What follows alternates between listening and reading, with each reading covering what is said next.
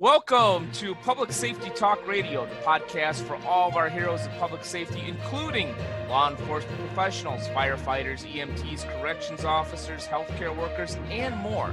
The show is produced by the POCUA and is founded upon its Soundness Initiative. This episode is sponsored by the Finest Service Organization, a provider of line of duty death loan protection through many of our POCUA institutions. Now, part 2 of Gaining a Fire Edge with Dave Robertson. It was just time for me, the Canadian boy, to go home. Yeah. The story with that is I accepted a job with the Nova Scotia Firefighter School. I think it was either December or January before COVID. Got rid of my house and all that kind of stuff, and pulled out of Concord, California. I think it was March 18th or 19th. I think it was March 19th. So yeah, so I made my way all the way to Halifax, Nova Scotia. That's a long trip. It was a long drive, long drive. I've been to Halifax in Nova Scotia. Fortunately, I didn't have to drive there, but that's a long trip. And so I packed everything. I've got my life basically all set up, and I was supposed to get a trailer hitch and a trailer. Well, with the COVID thing, everything went haywire. Yeah. Right? Shipping and all that kind of stuff went haywire. They couldn't get a trailer hitch. And they couldn't find a trailer like the day that I was supposed to get all this done. I'm like, okay, now what do I do? Yeah. So I got a giant roof rack. I had a Volkswagen Jetta and a giant roof rack. And the roof rack was so big that it almost looked like another Jetta had been upended and put on top of the roof of my car. And then my car was so stacked with stuff that I remember walking towards it from the back, and the back tires were off just a little bit from the weight. So I made my way all the way to Halifax that way. That school closed down because of COVID. Everything was going to be 2 weeks initially, right? Yeah. Hey, we're closing down for 2 weeks. Let's see what happens. And then, of course, we all know what happened. And now we're closing out for 2 years. Yes. Yeah. So made my way back to my parents in my little town in Ontario and started working at a great little academy just outside of Toronto. And they took advantage of the second shutdown to close down and do some restoration stuff with their academy. So they shut down. And so I made my way west to be closer to my daughter, closer to my fiance and her family. The amazing Lorraine, my fiance. I still get floored when I think about how lucky I am. And that's why I ended up in BC again. Part of it was proximity. I liked the mountains, and I saw that British Columbia really didn't have any other academies out here. There are a couple. There's one that's associated with college. There's one small private, and there's a larger one. But the larger one we'll say it's lost its way. So I just saw a hole that needed to be filled, where I could actually do my thing, and be in the great town of Kelowna, close to Vancouver. Yeah, I've as long as it's a beautiful area up there, as long as you don't become a Canucks fan on me. But yeah, I've been up in that area, not in your particular town, but I've been in Vancouver and in British Columbia a few times, and it is a beautiful, beautiful area, without a doubt. To kind of segue, back to the coaching part, and try not to track myself off on stories and hockey and everything else. You kind of touched on this a little bit. You mentioned in your website that you take an approach most firefighter career coaches don't. What is you kind of let in a little bit on your approach. You could certainly elaborate on that. But specifically, what are some of the common mistakes that some of the coaches out there do make? Well, I kind of tipped my hat a little bit, first of all, for part of that answer in the importance of acknowledging that there's some coaches out there. I mean, there's no standard for coaching, right? Right. For the practical stuff, for the training stuff, you have had to have been hired by a fire department, had a number of years. You have to either get and then eventually maintain a number of certifications. Some states require you to have instructor certifications as well to teach anything at all. So there's a standard out there. Coaching, the standard is basically you need to go to Staples and get your business card printed. And now I'm a coach, right? I got one of those. Can I be a coach? I lost mine. I had a prop right here. Yeah. That would have been perfect. That's all right. You still got the axe. You're good. I got the axe. Look, I really am a firefighter. Yeah. Yeah, there's helmets, there's an axe, nobody could just buy those. Yeah, go ahead. So those are the people who I think are consciously they're just not doing a good job, right? They know what they're doing, in my opinion.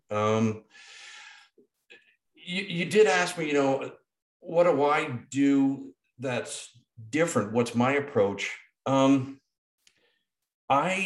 I get into here and I get into here. I don't hand you a sheet of paper with interview questions. I don't do, we're going to do our 2 hours of Zoom interview prep. I do a number of things. My process, and I'll try to give it to you fairly quickly, Ken. Yeah. And for those of you just on the audio and not on the video, what Dave was pointing to was his head and his heart. Please continue. Oh, thank you. Yes, audio. I forgot about that. Yes, that's okay. I encourage people to listen to the audio and watch the video because you can't get enough of public safety wants talk to see radio. This ugly mug. that's for sure. What I always say, but about myself. But continue. Sorry about that. Beat you to it. I get into their head and I get into their heart, and I really kind of help them. Number one, is this really, really, really, really, really, with a capital R, what you want to do? You have got to get into this for passion, not because, as we used to say in the fire service, not because you get to wear the cool pants, right? And there's a lot of young, impressionable people that they want to wear the cool pants. And you can hear it in their answers in interviews when the only thing that they can really say when they get asked, why do you want to do this job? Well, I want to help people. And I think they do. I'm not saying that that's false, but it's not a deep authenticity, right? It's not a passion. It's not a purpose. It's not a vocation. So the approach that I take is we start with resume. It's like, well, yeah, of course you start with resume. Well, no, actually the resume work is not give me your stuff, we're going to drop it into a template. It's we start working at why do you have that on there? Was that important? What did you get out of it? What projects did you do? They end up coming away from our resume workshop with a deep understanding of what they've done. Because most of the time they don't know what they've really done. It's just like, here's my work experience, June 2018 to July 2020. Like, and it's just, and a lot of times it's a cut and paste job description, the ones really very short sidebar, the ones that are currently firefighters trying to get a fire job, and they'll give me 5 bullet points of what a firefighter does. I'm like, I'm the chief. I'm looking at your, I know what we do. Okay. Yeah. What did you I would hope so. Yeah. So we move from there because the resume is kind of mechanical. It's just your experience and your life and work experience. And then we get into the cover letter, and the cover letter is where we start dipping our toes into why are you here? Because the cover letter should be, in my opinion, it is your first opportunity to be in the chief's office. Of course, I mean that metaphorically, but to be in the chief's office and start answering the question, why do you want this job with my department? I don't need a rehash of your resume and sentence form. So the cover letter is a challenge for most people because it's the first time they're really getting into their head and getting into their heart. I do something that's very unusual. I think I'm the only one that does it. I do a dig deep questionnaire. It's about 40 questions. I tell them to take their time, tell them to reach out to friends if they get stuck, to ask them some of these tough questions. they all know what they want, right? They all know what's in the distance. That's my destination is Right. uniform and a badge. They rarely know where they're starting from. And so you can't really start a journey if you don't know where your starting point is, right? So the Dig Deep questionnaire gets even deeper into the passion-driven stuff. Out of all of that, we start building the narrative for what's going to happen in the interview room. This leads into one of the common mistakes I think other coaches make. You know, we say in the fire service, and I would imagine it's the same in first response for police and EMS and other first response vocations. The job is won or lost in the interview chair, right? Okay, that's good. What do I do? Well, you really should practice, right? Or, we leave them to their own devices and they go on to Google. And the first question is, here's interview questions. What have you been doing to prepare for this job? Oh my God. Right? I'm bored just listening to you read the question. Exactly. Where do you see yourself in 5 years? No, this is not what happens in most. There are still fire departments that do that. But even then, typically when you're getting faced with the typical interview format, which is 2 chiefs, maybe 3, and someone from HR, typically, we don't care what the answers are. This is the trick. We don't care. It's how are you answering? Yeah. Are you leaning forward in your chair? Are you looking me in the eye? And is there passion? Is there that passion spark in your eye? So I'm going to illustrate with this one guy that I've worked with. And when he says, and he did get hired, God, what a great guy. I think about him. When he says, why do you want to become a firefighter? I want to help people, but here's what I mean by that. In my off time, I volunteer at a needle exchange in one of the worst parts of Vancouver. And it was working that needle exchange that actually had me realizing I wanted to help to a much deeper level. And I work at that needle exchange and want to help people at a deeper level because I lost my brother to a drug overdose. So when I say I want to help people, it's from the very fiber of my being. Mm-hmm.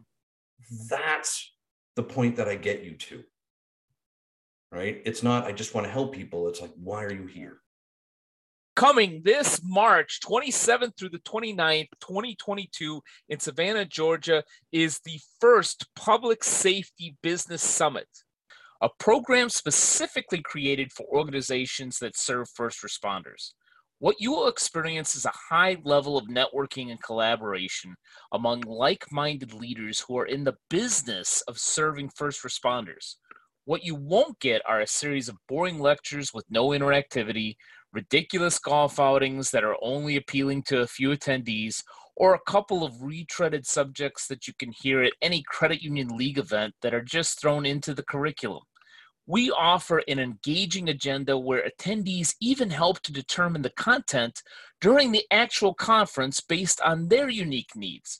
If you run a business, a credit union, or a nonprofit that specifically serves first responders, then the Public Safety Business Summit is for you. For more information, go to www.policecreditunions.com or call 331-300-9889. We hope to see you in Savannah on March 27th, 28th, and 29th of 2022. So this is the mistake that most coaches make, is they feed them Pablo. They don't challenge them. They are not available. I think that's a huge mistake. I am constantly getting in trouble with my operations manager, who is also my fiance, who I mentioned earlier. I'm constantly getting in trouble because you've got to stop giving them so much time. And this is not about me getting a pat on the back end. I just think it's what I'm supposed to do. Yeah. I only just asked a couple of my clients after well over a year of pretty deep work for another, hey, can you re-up on the program? I'm constantly making myself available. Text, face to face, Zooms, way beyond what I outline in my program. I do book research on them. For them, and send them Amazon recommendations based on where they're at and what might help them. I think that's maybe, now that I think about it, I never thought about this before. So I really appreciate the question. Sure. I think that's maybe what other coaches don't typically do is here's my program and we're going to check those boxes. And at the end of it, right. So we see you later. And that's the fire service, any other first response businesses, professions are all about just making the world better, right?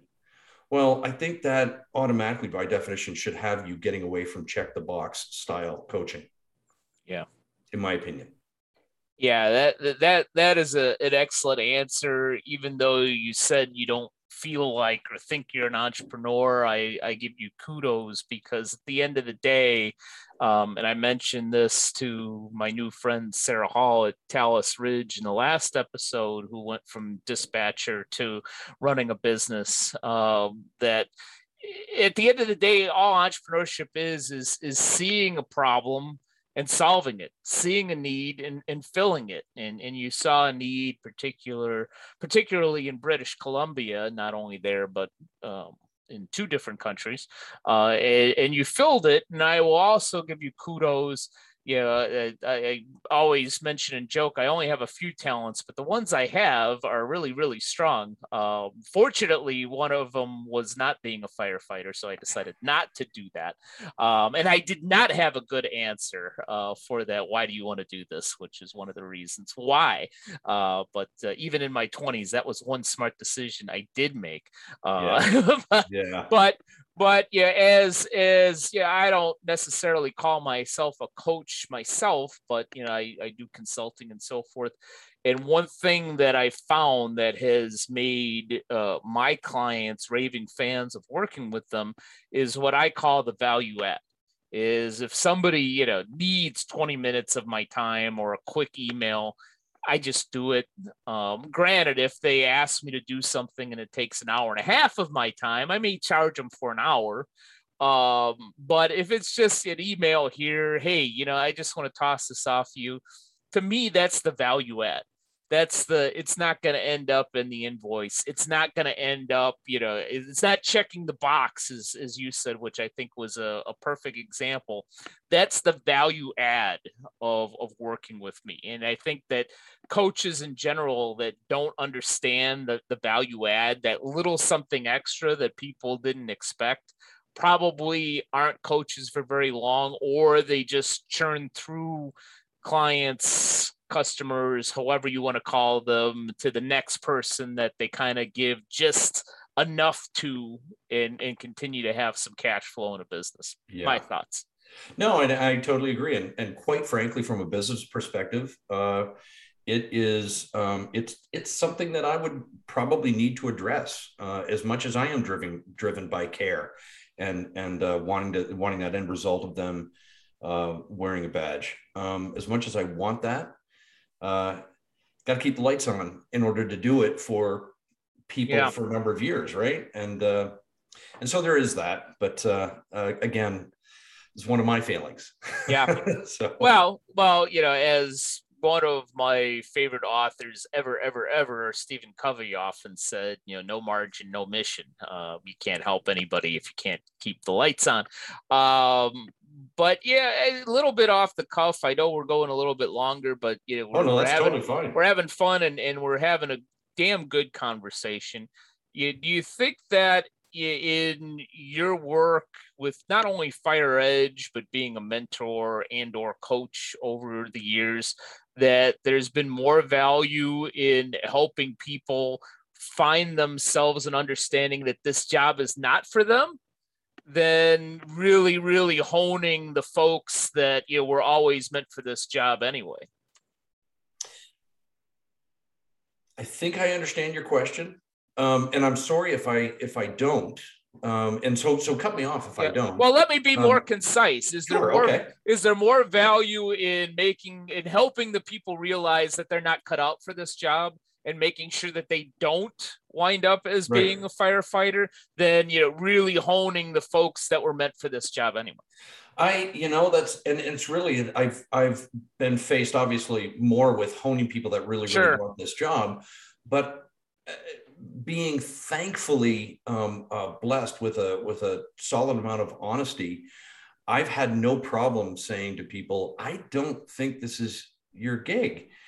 So as we peel away the onion while we're working through that process, that's my program. And while things are getting revealed, it's like, I don't think this is really your thing. And so I think there's huge value in that. Absolutely. Because it means they are going to go out and they will find that thing that is eventually the right thing for them. People get enamored with, again, wearing the cool pants. I joke about that, but they get so starry-eyed around fire and police and wanting that job that they're not regarding what's really residing in their heart. They just want the badge or the shield. Yeah. They want to wear the cool pants, like I keep saying. So I think there's huge value. So which one is more valuable? I think they're apples and oranges. Yeah. But wow, that's a really good question. Yeah. Well, every once in a while, I as an interviewer, I ask a good question. I've only been doing this for decades. But you've done this once or twice. You've done this once or twice.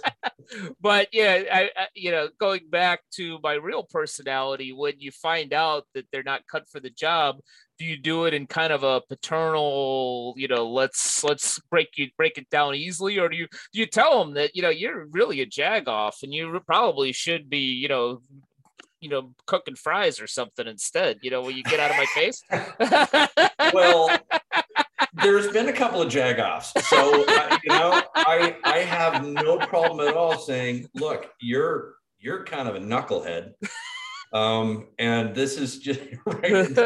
And I'm sorry. I mean, if you give me that, I'm going to, I'm more professional than that, but I'm sure you are. I'm not, but sometimes when people kind of, they poke the bear a little bit too much, which is my profession. This is my love. This is my passion. And you are getting into it, essentially revealing to me that you just want to wear the cool pants, and you're kind of being an ass while you're revealing this. I'm like, okay, you're an ass. Yeah. I don't think this is your thing. On the other hand, there are people that one fantastic candidate that I had is this young lady who was only with me for a short time because of this. Mm-hmm. And she wanted to be a firefighter pretty much everywhere. And then she went, no, wait a minute, Vancouver area. Well, wait a minute, no, this one department. And I said, so why just that one department? Well, this, that, and the other thing, that's not really the important part. But she got passed over for one application process, and the next one wasn't going to be for another year or so. I said, is this really, really, really what you want? She says, I really don't know. And so I took a more paternal approach with her, because that's what was called for. Right. Yeah. Going back to this being a business, really any good businessman, there is no canned approach to managing people, right? It is every person that walks in the door has a different history, a different story. They're dealing with different emotions just generally, or that day. And so you need to be savvy enough to work on the balls of your feet, and either take that paternal approach or kind of cuff the knuckle dragger on the back of the head and say, this is not your thing. Yeah. Now that's a great story. And I'm having a great conversation with you, but to kind of begin wrapping it up, because I know you want, if you either need to get back to work or get back to that great fiance that you keep telling us about, which both of which I completely understand. One of the last questions, if not the last question, for those folks that may be watching or listening to this that are interested in becoming a first responder, maybe it's a firefighter or EMT or some other type of public safety profession, is there a number one piece of advice that you would offer? This was tough. And this was probably the one, question that you're posing that I really kind of had to chew on. Yeah. Because my whole business is essentially advice, and so to come down to one piece of advice, it's like going to a nice restaurant and you ask the wine steward, so which one's your favorite? Well, look at the list. I've got 400 wines on there. Yeah. So it's tough. But I think there's actually two pieces of advice that are key. One of them is take the time to gain a deep understanding of the job. And I'm going to speak to fire. Obviously, that's my thing. Sure. Do the ride-alongs. Don't watch Station 19, right? Not to all those people that like Station 19, but or Chicago Fire, right? That one leans a little more towards the realistic, and incidentally, there's a few of those actors that are on there that have gone to fire academies a couple times to maintain realism. So I like that. That's cool. But use the tools that you can to gain a deep understanding of what this job is, which is a job that is going to affect your family, your kids. Understand the finances behind it. Start understanding the toll that this job, quite frankly, takes. I know we've been joking a lot, and so I'm sorry if I'm turning a serious note, but it's not at all. Go ahead. Police and fire and EMS suicides it's rampant.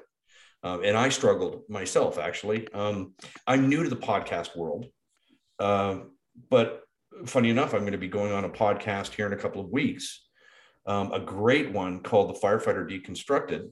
Yeah, we have had Christy Warren on. Oh my show. God, she's amazing. Christy is awesome, and to your point, I was gonna wait until you're done. You were done, but since you made a call out to a friend of the show, Christy Warren from Firefighter Deconstructed, who's an awesome human being and an awesome podcaster, I will share. You could ask her this. You could tell her that Ken Bader said this, because we used to talk all the time when we were part of a mastermind, and I used to joke about how my wife and I watched 911, and her comment over and over, which we'll love. It's probably, close to the Station 19 that you mentioned, is she said, I can't even watch the commercials for that blank. It's so bad.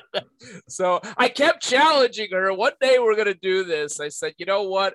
I want to watch one damn episode of 911 with you, and I want to put it on recording, and I want to find out a way to put it in the podcast. I get so fired up about that, Ken. I actually reached out to the producers of Station 19 and basically said, what the hell are you doing? so I feel her pain, and that's funny. And I'll call you out on that when I talk to her. Absolutely. And man, am I lucky to be on that. Oh, she's a fantastic person. So I'm very lucky to be on that. So she actually, I'm not shy in saying I struggled with PTSI. And I danced around that rabbit hole. I really did. But that's not really what I'm getting at with the advice. That the whole idea of the advice is gaining a deep understanding of what the job is.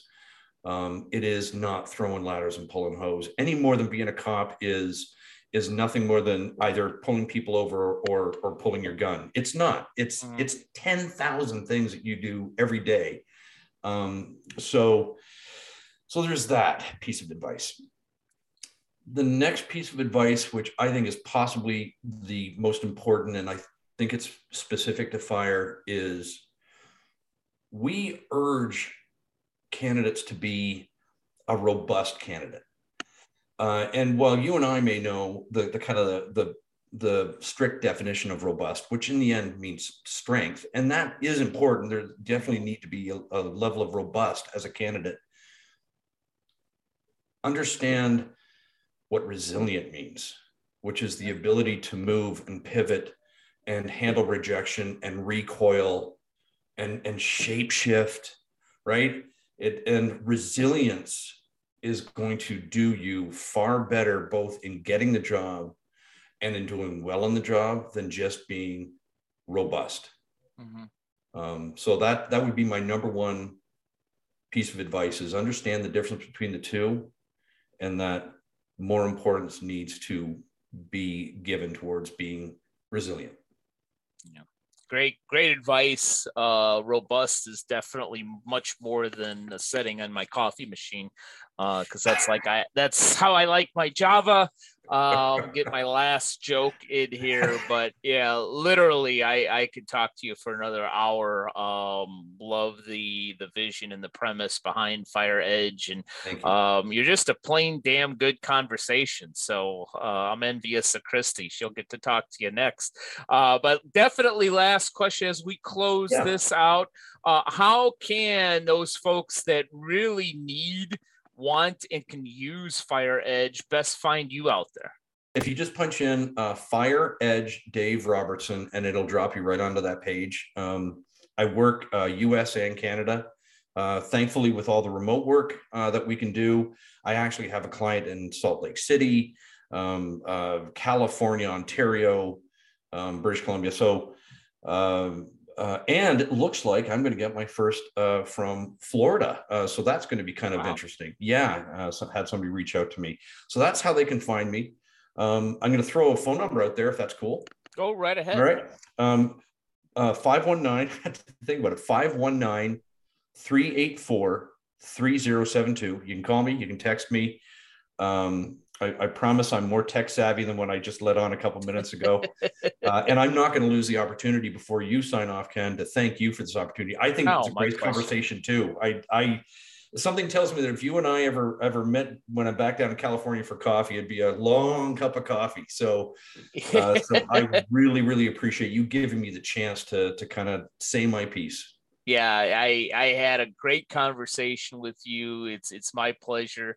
And I will also add, for folks out there looking for Dave and Fire Edge, I found him through LinkedIn. He's very easy to find under Dave Robertson, Fire Edge. So take that advantage as well. Thanks, man. It was great having you on. A lot of fun. And if you want to have that cup of coffee, you could drive all the way to Savannah, Georgia in March and come to Public Safety Business Summit. I was interested when you mentioned that. I didn't even know that existed. What a great thing. Well, we'll sell you, 5 registrations right now, on the show. Well, maybe later. But seriously, thank you so much for being on. I learned a lot. I know our listeners learned a lot as well. And to our listeners or viewers, thank you for either watching or listening to this episode of Public Safety Talk Radio. And we'll be back with you in about a week with another great guest. Public Safety Talk Radio is produced by the POCUA. The POCUA is a consortium of financial institutions serving law enforcement as well as other first responders and public safety professionals. To learn more about our association and to find one of our credit unions or service providers near you, go to www.policecreditunions.com. And always remember, if you aren't working with one of our POCUA credit unions, you're just banking with an institution that just so happens to serve first responders. As a public safety professional, you and your family deserve better. Find a POCUA credit union today.